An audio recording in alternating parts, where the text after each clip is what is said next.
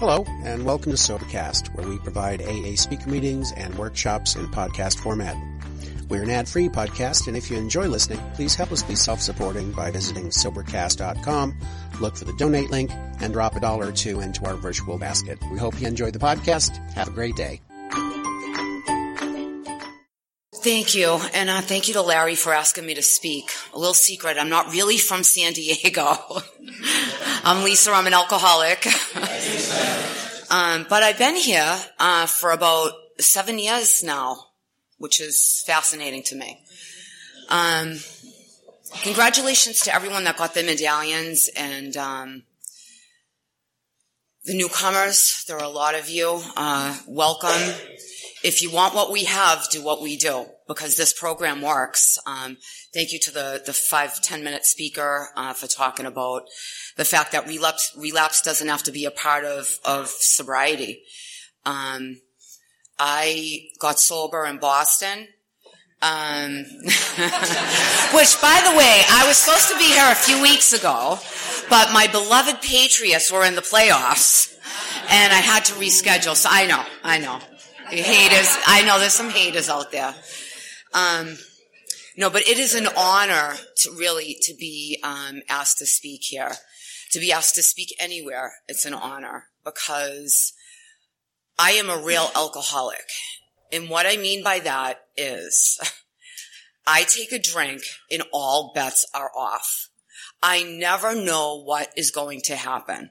The book talks about the 3 types of drinkers, and I'll talk about that a little later because I have 45 minutes to talk, so I'm sure I'll get into that. But, I drank for about 4 or 5 years, and I got, actually next month I'll have, unbelievably so, 34 years of sobriety. And really, I've done nothing to deserve that. And I know you're saying, you got sober when you were 5? And yes, I did. I was 5 when I got sober. But I was young. So for the young people that are out there, when I came into, well, let me back up. My drinking, was fast and furious. Other substitutes are a part of my story, but this is Alcoholics Anonymous, and so I'm going to talk about alcohol here tonight. But please know that there were other substances that were involved in my demise, and directly involved in the fact that I got here so young. And like I said, I drank for, or maybe I didn't say, I drank for about 4 or 5 years, and right from the beginning, I drank like a pig. I drank like an alcoholic, like everyone else was able to go home, meet their curfew, get up and go to school. I was not. Like right from the beginning, I drank like an alcoholic. There was no invisible line to go over. There was some fun. I mean, I had some laughs, I guess. But right from the beginning, there was blackouts. Right from the beginning, there was urinating myself.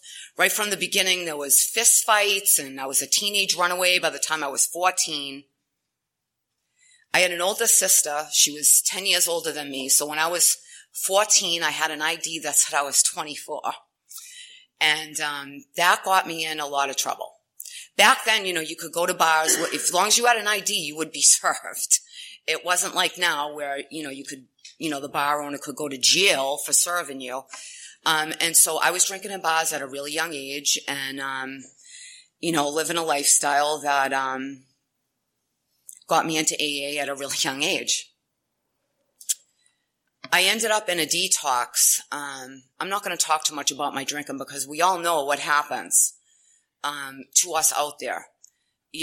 Granted, I didn't have a lot of, things to, I wasn't an adult. I wasn't adulting yet to Dominic, but I had a lot of losses. I had right from the very beginning, like I said, I was lying, I was cheating, I was stealing. Oh my God, did I steal? I was stealing. Let me back up even further. Before I even drank, I was not right. All right. And that's why I loved the effect produced by alcohol. Because before I even picked up a drink, I talk about this often because it's so important for me to remember, because I can still I fight with isolation still, but I was like the kid in the playground, everyone else would be playing, blackjacks and whatever you play, Barbies or whatever, trucks and things, in the playground. And I was like the 6-year-old reading the book in the corner who couldn't talk to anybody, who was full of fear, full of doubt, full of what your opinion was of me, and so when I picked up booze, man, it was on. It was the magic elixir. Even when it didn't work, it still kind of worked. And so when I ended up in detox, again, I'm going to fast forward, but I just want to tell you a little bit about how not right I was before I even picked up a drink. Because now that I put down the drink, I'm still not right. But that's what the steps are for, a day at a time. But, I ended up in a detox, and, I ended up in a detox in Boston called Mount Pleasant. And it's funny because people around that area say, oh, there was nothing pleasant about Mount Pleasant. But it actually was a really nice, facility. This was back in the early 80s. I'm not going to tell you when, but it was back in the early 80s. And, this was back in the days where your health insurance would pay for like 30 days worth of treatment. And so I went in and I did 30 days. We had a pool and tennis courts and, we did biofeedback and we learned all about alcoholism. But the one thing that did happen there was AA came in and put on a commitment. So if you do H&I out there, thank you. Because I was in this detox and there was all this easier, softer way on how to get and stay sober going on. And these AA people came in, these hardcore men who were getting sober in church basements, who could not understand how I could possibly be an alcoholic, but nonetheless told me how to get sober, showed me and told me 4 weeks in a row. These same guys came in. Every night AA came in actually. And these guys came in and, told me that if I wanted to, when I got out, this is where I could find their wives or their girlfriends and to come to, to this meeting. And I thank God for those guys. Parched already. But they came in and they told me about the real deal. They told me about this book. And they told me about how to get into stay sober in spite of myself. And I am so grateful that right from the very beginning, I have not had a drink since the day I went to detox. Relapse is not a part of my story. Again, I take no credit for that. I give you all credit for that because you taught me when I was basically almost unteachable. When I thought I had all the answers, when I thought I was different than you, when I thought I could find an easier, softer way, when I thought that I didn't have to find the solution in this book, and I thank God that people around here had patience with me, and thank you for that. Try to give that to my proteges now. Because my sponsors, in my whole sobriety, I've had 3 sponsors. 2 of them passed. One of them I still have. She lives in Boston. And I have a spiritual advisor that I use here. But when I'm really in it, I call my friend back home.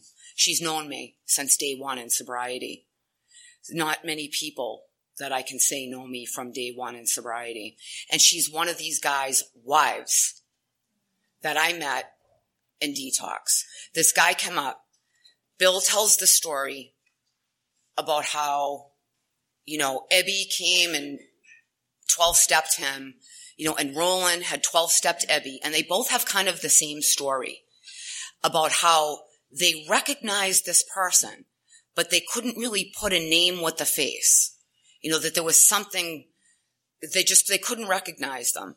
And this was my exact experience with this guy that came up and put this meeting on in the detox. I vaguely recognized him because he was from my home where I grew up in my home city. But I couldn't place him, And after the third week of the meeting, he said, "You don't remember me, but I picked you up one night and I gave you a ride to wherever you went." And I said, "Oh, wow. Well, thank you, for not hurting me."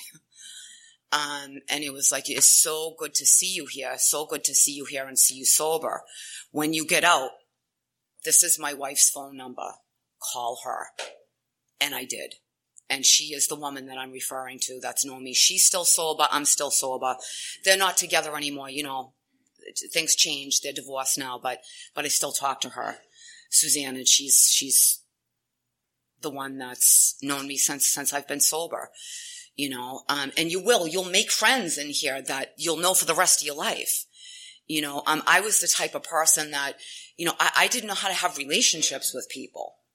When I first came into AA, I was terrified of women. Terrified. I had a strange, to say the least, relationship with my mother. My relationship with my two sisters was, how sisters are, when you're teenagers.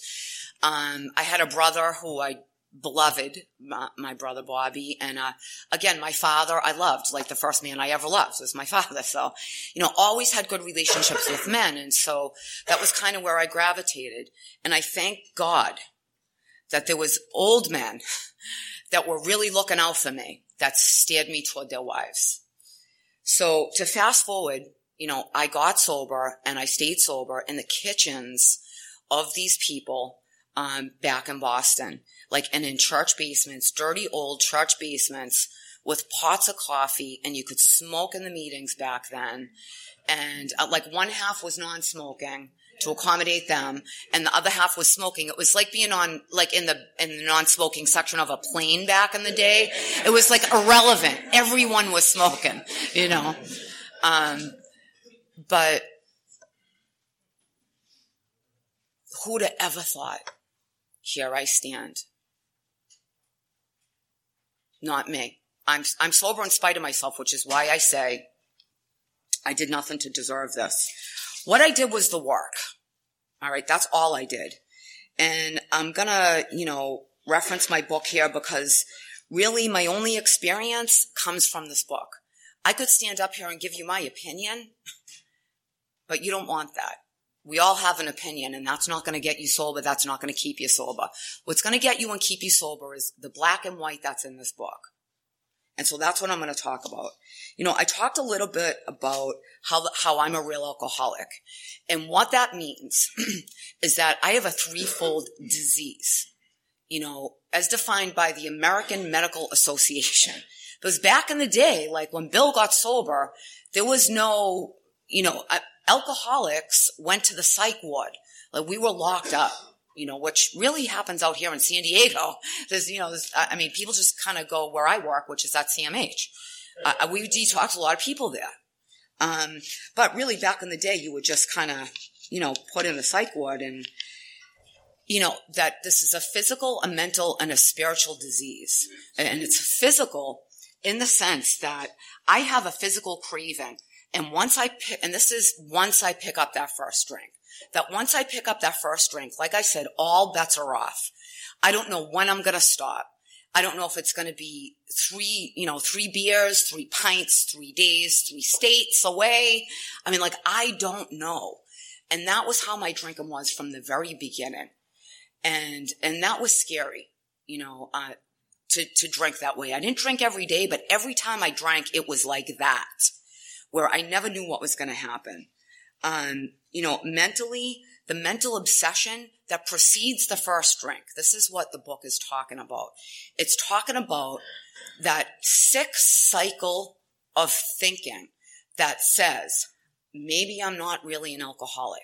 Maybe this time I can beat this. Maybe this time if I don't, mix this with that, the same thing won't happen again. It's that mental obsession that maybe I can lick it this time. Maybe I'm different.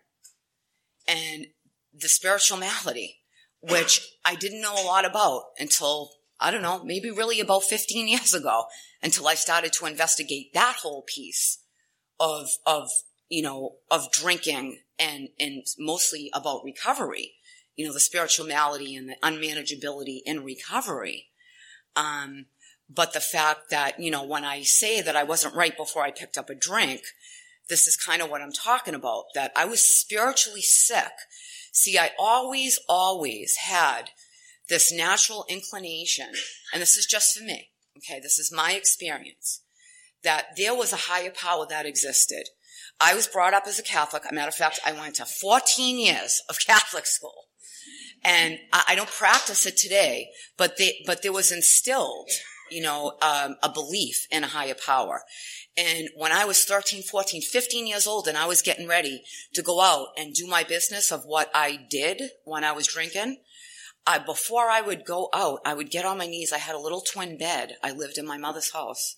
I had a little twin bed with all kinds of stuffed animals on it. I was a child.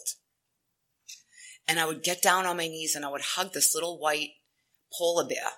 And I would pray on my knees and I would say, God, please keep me safe tonight. Help me to get home. Like the big success story was if I got home at night. That was a successful night of drinking for this alcoholic. So the spiritual malady, as soon as I picked up the drink, even though I had this flicker when I picked up booze and when all of the unmanageability started to come into my life and the spiritual loss of values that goes along with that kind of lifestyle that I experienced, I started to walk further and further away from this higher power that I had known as a child, that I had believed in, and that I trusted in. God never walked away from me. I walked away from him. God never left my side. I walked away from God. That's what I've learned. So a little bit for the newcomers and for the sake of the people that may be in here relapsing, it talks in here, I think, really eloquently about the mental obsession that precedes the first drink. Bill says, actually, Dr. Silkworth says, this is repeated over and over, and unless the person can experience an entire psychic change, there is very little hope of his recovery. And Dr. Silkworth is talking about that sense of ease and comfort that I get when I pick up that first drink. Why do I drink? I drink because I love the effect produced by alcohol. I love the ease and comfort it provides me. And so when I put that drink down, I am restless, irritable, and discontent unless I can find some source that provides me ease and comfort that I used to feel when I picked up that first drink. I have to find a way to experience that, or I will drink again. This book tells me that. And it says that something more than human power is needed, that there's a psychic experience that needs to happen. Now, again, I'm talking from 34 years of sobriety. I didn't really start to delve into this until I was about 19 or 20 years sober. Right around when 9/11 happened, I was brought to my knees and needed to find a bigger God, a way bigger God after that. But I'll maybe talk about that. We'll see. I don't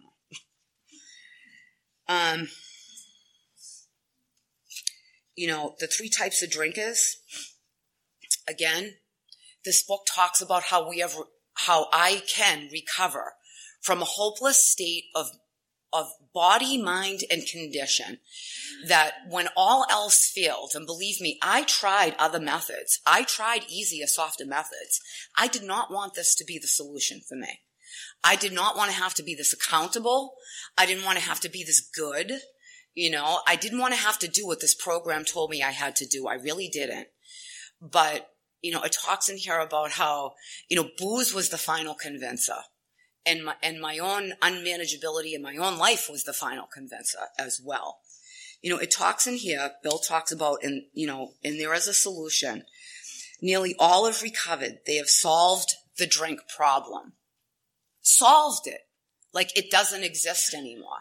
That doesn't mean I'm not an alcoholic anymore, but it means I have recovered. That alcohol today, on the 10th of February, is not an issue for me. It has been removed.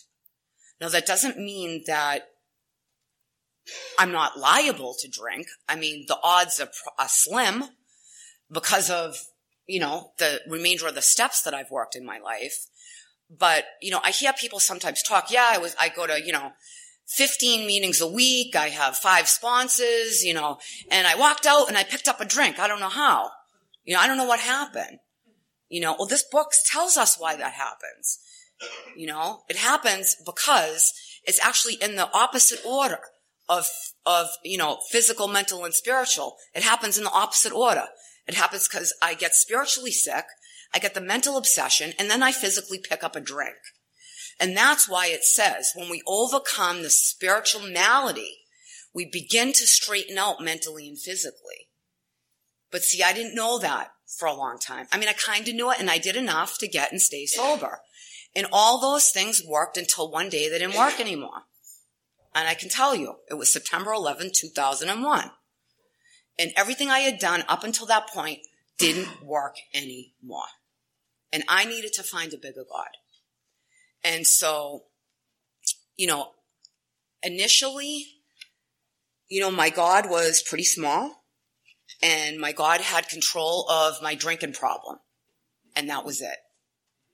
And he did a pretty good job with that. And I trusted that if I prayed and meditated, that, and did a few other things that the book talks about, the spiritual toolkit, as much as I understood it at that time, that I wouldn't pick up a drink. And that, in fact, proved to be true. It says this: the great fact is this and nothing less, that we have had deep and effective spiritual experiences.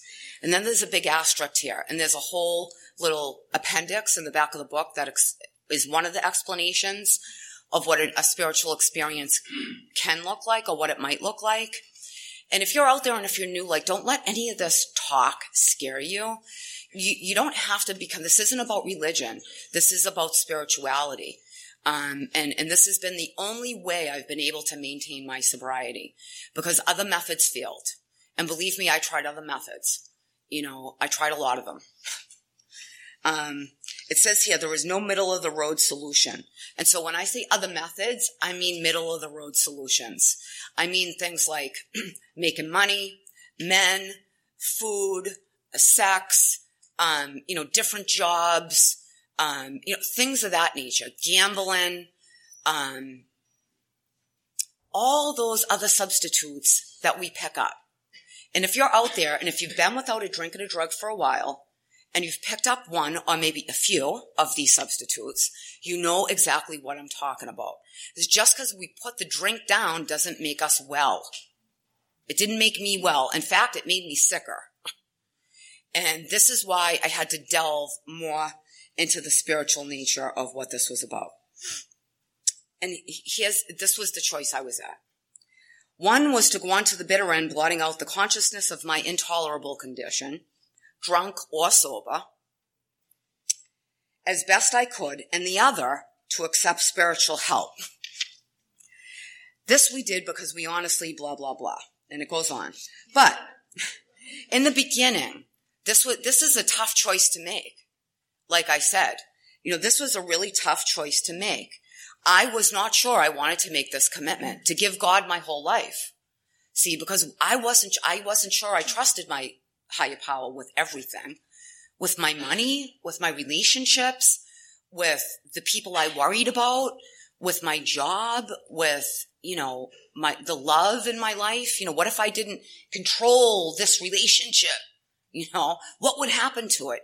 Most likely it's going to fall apart, Lisa, and that's going to be God's will for you, because you're probably not supposed to be with this person, which is why I'm out here in San Diego alone. But maybe I'll get to that too. Maybe I won't. But it's about letting go of my own self-will, see, and believing that God can and will take me to a better place in every single area of my life than I have ever been before, than I can ever imagine I could be. Because I cut myself short. I did. I cut myself short thinking, oh, well, when I'm 10 years sober, this is what I thought. When I'm 10 years sober, I want a big house. I want a handsome husband. I want a family. I want a white picket fence, and I want a career that I enjoy. That was what I wanted. That was what I thought life was about. I had no conception of the true meaning of what brought joy to me.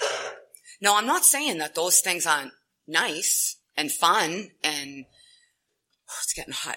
I might need your fan. That those things aren't nice. And I want security. It's part of that real, basic hierarchy of needs that we learn about in psych, you learn in psych class, the hierarchy of needs, that like basic security. We all need that. We all need a place to live. We all need food. We all want love, and so those things are important, but those aren't the things that are important, the most important things in my life today. They're not. Thank you. Oh. Thank you. Oh, that's awesome. If you need it back, let me know. Like I said, I would have sold myself short if I thought that was what life was only about. Because I'll tell you what, because I've experienced life on life's terms, and I have had all those things. I've had successes. I've had failures. I've built a home. I've been bankrupt. Had to declare bankruptcy in sobriety. I've had children. I've had miscarriages. I've had marriages.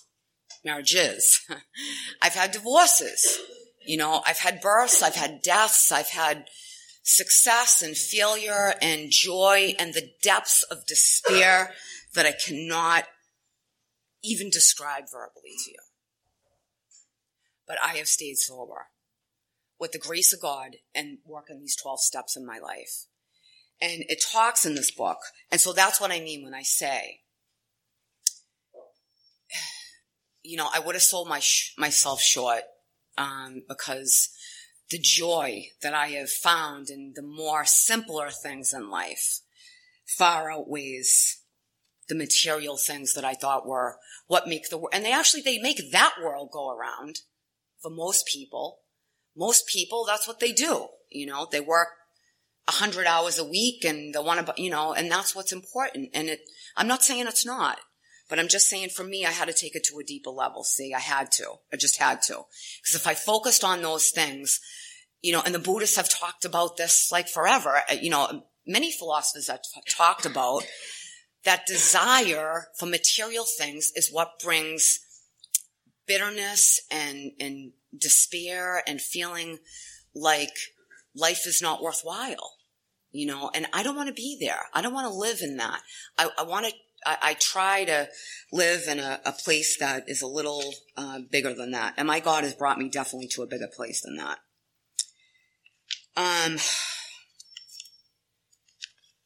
It talks in here about some of the different things that we try, to prove that we're not alcoholic, to prove, that I'm not a real alcoholic. Maybe I'm a hard drinker. Maybe I'm, maybe I only, was going through a phase. Because believe me, I think I have had moments, dark moments in my sobriety where I have thought, oh, you were so young, Lisa. Mr. Carpet Slippers, after being sober 30 years, maybe I can drink. I've had those thoughts. I'd be lying if I said I didn't. Lisa, you were, 5 when you got sober. Maybe you could drink, and then, but it's a fleeting thought, but at the cost of transparency, I have to say I've had those thoughts for sure. Absolutely. And Bill talks about, that's why I have to enlarge my spiritual condition. Here are some of the methods we have tried, and it talks about, switching from scotch to brandy. And I tried all those things. And I tried all those things sober too. Because I did not want God to be the answer. I wanted this man to be the answer. I wanted that job to be the answer. I wanted the Zazen to be the answer. I wanted yoga to be the answer. I wanted more money to be the answer. See, and none of that worked. None of it worked. None of that solved the spiritual dilemma that I had once I got sober.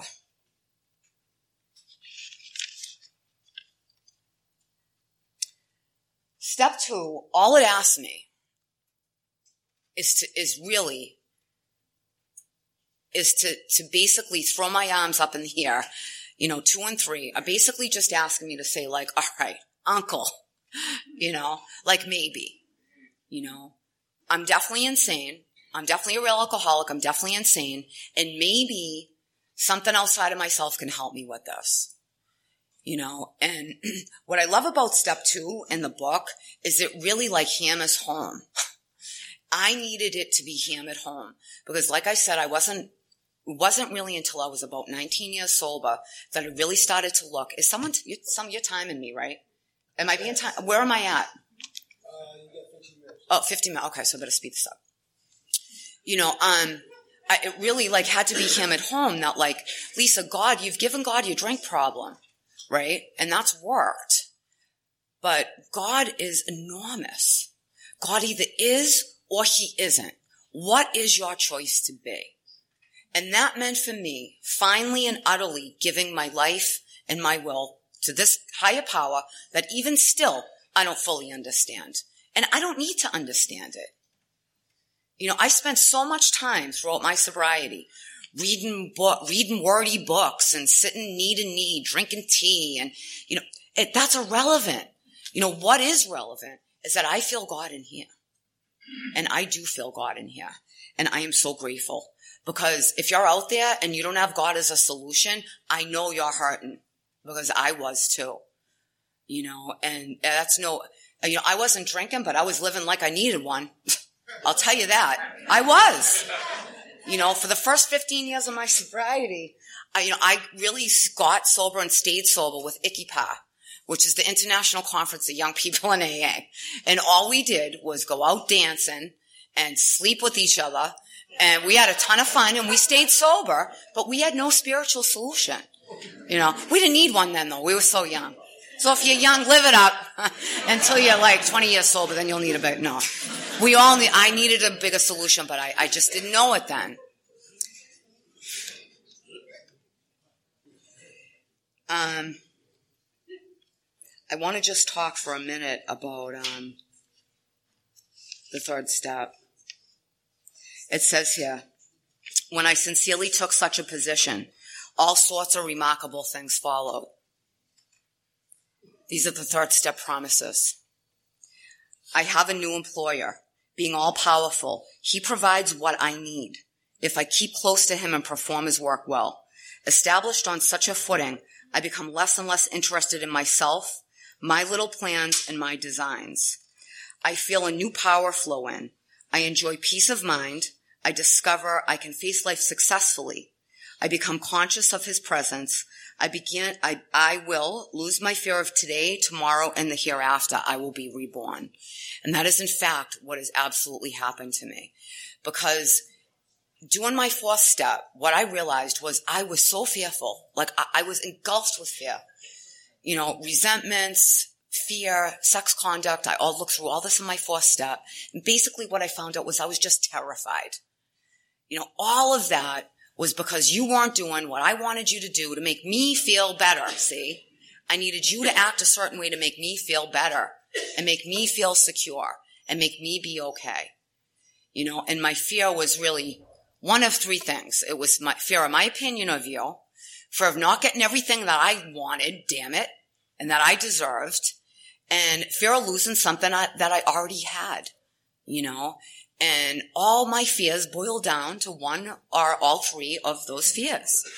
And it was remarkable to really finally see that, to see that I was so fear-based. And I saw, when I did my fifth step, and I've done a number of fourth steps, a number of fifth steps. It's like the peeling of the onion every time I do it. This last time being the most powerful, which was about a year and a half ago. And, sitting face to face with another person, another woman, and letting this person in on the whole deal. That is Lisa. The good, the bad, the ugly, the things that I'm shameful about, the things that I'm regretful about, my fears, and having that woman sit there and just nod her head. It talks in this book about how the things that we have the most fear about, or the things we have the most shame about, or the things we feel in our life that the worst things we've done, how we are going to be able to use those things to help someone else. And never has that been more apparent to me when I've done a fifth step with someone, or someone else has told me their fifth step, and I've been able to say, you know what? Me too. I experienced that too. Or when the person I was talking to said, you know what? I went through that too. That happened to me too. And that's a really powerful, such an intimate, that is more intimate than sex with man. Or like sex, a sexual relationship. To sit in eye to eye with someone. Like, let them see my innermost self. Just like it's a mind blower. A mind blower. You should check it out. Better than sex. Almost. So when I'm fearful today, I'm just going to talk, momentarily. When I'm fearful today, and I still am, still fearful. It wasn't, a lot of it was removed, but some of it is still there, but in a lower form, a little bit less. It says, I ask God, remove my fear and direct my attention to what you would have me be. Help me stop thinking so much about myself and help me think of another person. Maybe you, maybe an alcoholic, maybe someone in Dunkin' Donuts, maybe someone in work, maybe someone that's just driving, maybe someone else except me, because I'm all I think about most of the time. And it's exhausting. And so, so 6 and 7, so much to say about 6 and 7 on like such a deep level, but suffice to say when I did my fifth step, every time I do my fifth step, I see what's objectionable in my behaviors, in my resentments with people, in the way I behave. I step on the toes of my fellows and they retaliate. See? Because they're not doing what I want them to do. So I step on their toes. I gotta let them know I'm not happy, in some way, either directly or indirectly. When you've done something I'm not happy about. And then you retaliate. Who wouldn't? See, so I get to see in my fourth step that all these people that I think have wronged me, I have actually wronged. And that, thank you. And that they're basically reacting to my spiritual sickness. See? And that they're just as sick as I am. And those of us that have gone to Al-Anon, they say, picture them with a big Band-Aid on their forehead. But that's what I have done, and we're all sick and suffering. I'm not right. I'm not. There are parts of me that are so deeply damaged. They were damaged before I got here, which I don't need to get into. A lot of us are brought up in situations that aren't good. Damaged from my own drinking and my own lifestyle, and damaged from time in sobriety of not having a spiritual solution, for sure. No doubt about that. I've been sober way longer than I drank, So 6 and 7, I get to see what's objectionable. And the main thing that's objectionable to me today is that I can still act that way. I'm not perfect. Again, for the sake of transparency, I'm still, I'm liable to get a resentment, to be in fear, to have, to not live up to my sex ideal. I'm liable to not act like I'm sober or to not act like I know what I'm supposed to be doing, and that's why I have to work the rest of these steps. 8 and 9, made a list, go out and make amends. I got 2 amends left to make. One I'm definitely going to make when I go home. My son's running in the Boston Marathon in April, so I'm going to be making one then. And then I have 1 left. And God willing, if I don't make any more, I won't have any more to make. I'll take care of those in 10. See, because in 10, which is where I live today, in my life and my sobriety, 10, 11, and 12 on a daily basis. I have to. All day, every day. I know what my sobriety is about. I know how I need to act. I know what I need to do to stay spiritually fit. I don't always want to do it. Sometimes it gets tedious. Sometimes I just want to say F it, and I want to do what I want to do, but 9 times out of 10, I don't. Number one, because I know that's not the woman God wants me to be today. And number two, the consequence is too big to pay. It really is at this point in my sobriety. All day, every day, I have to be considering the fact that I'm in recovery. I'm an alcoholic who has a spiritual disease, primarily a spiritual disease, right? Because if I stay spiritually fit, I won't have the mental obsession, and I can't physically pick up the drink if I stay spiritually fit. It's impossible. It's impossible. So that's why I have to focus, and most of us that are long-term sobriety have to focus on staying spiritually fit. And so, 11 is like one of the most important things in my life today. I get up super early in the morning, like an ungodly hour, to take care of myself, with prayer and meditation, because it's such it's like one of the 2 important things in my life right now. Prayer and meditation and helping others. And so I have to dedicate that time. The book talks about, we are undisciplined, so we let God discipline us in this way. Prayer and meditation. And, I sought for, a lot of years, again, books, different, things, what's going to work for me, different things. And I finally just said, you know what, Lisa, relax. You don't need to figure this thing out. All you need to do is be quiet, and your answers will come. And I have really come to believe and come to experience what it talks about in this book, about that intuitive knowing. I actually have one protege who says, God doesn't talk to me. God does talk to me. And it's that still, soft, almost imperceivable voice that when I'm quiet enough, I hear.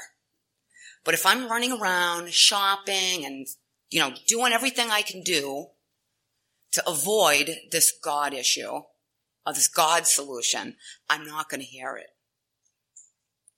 But if I'm quiet enough, I will. And that's why I have to discipline myself. It's a must. Like it's like not negotiable. And each day is different. I'm disciplined, but I'm not so disciplined that I don't switch it up. But I do it every day, and I do it for, a good amount of time. And step 12 is 3 parts. Haven't had a spiritual awakening as a result of these steps.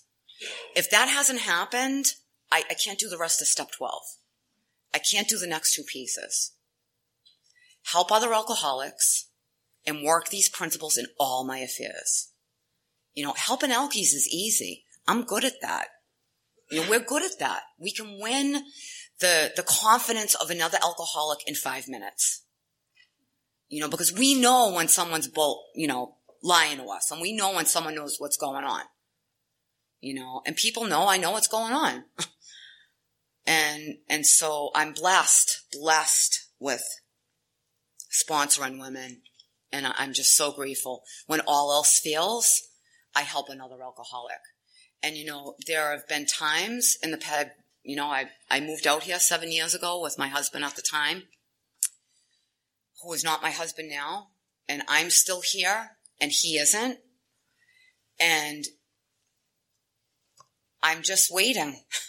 I'm waiting for my next direction God will give me what my next step is to be.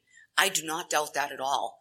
But I do trust that there's a reason I was brought to San Diego, and it may or may not have been to be with my husband. I know that there's a bigger scheme of things, a bigger tapestry, so to speak, that I cannot comprehend, nor do I need to. All I need to believe is that there is a bigger plan. And I'm not a fatalist. Like, I don't believe that all I need to do is sit still and life will happen to me. I don't believe in that. I do believe I need to do the footwork. If I want to earn more money, for instance, I need to either work more or go back to school or, things like that. I mean, maybe God will have me hit the lottery, but that hasn't happened yet, you know. And so all I'm saying is, I don't believe in a Santa Claus God. All right. I do believe in a God that will provide me and has provided me with every single thing I need and has always provided me every step of the way, even when I didn't want to believe he was, even when I demanded more than my fair share. You know, because the truth is that I am a real alcoholic and I should be dead. I did not think I was going to make 18. I swear to you. I did not, I wouldn't have made 18. I wouldn't have made 18. And here I am, over 18. Thank you so much for letting me share with you.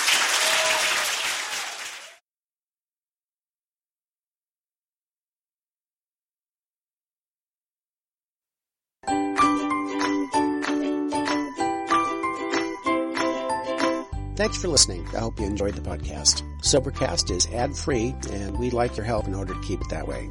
So if you'd like to help us be self-supporting by pledging $1 or $2 a month, visit Sobercast.com and look for the donate links.